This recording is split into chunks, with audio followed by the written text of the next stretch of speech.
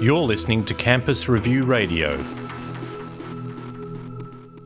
It's the American Educational Research Association, AERA. It's one of the largest research associations in the world. It has over 25,000 members and it holds an annual meeting each year in one of about 5 or 6 major cities in North America.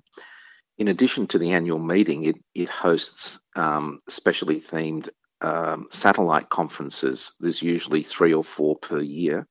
And this year, for the first time, one of those satellite conferences being held here at the University of Canberra.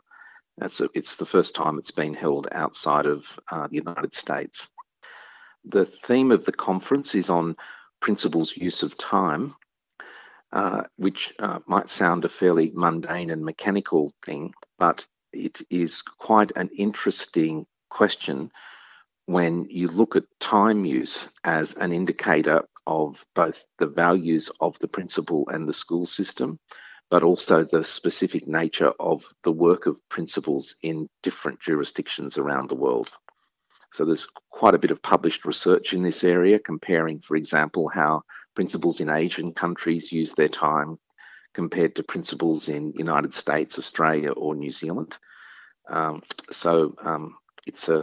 It's a fascinating topic that lends itself easily to international comparison.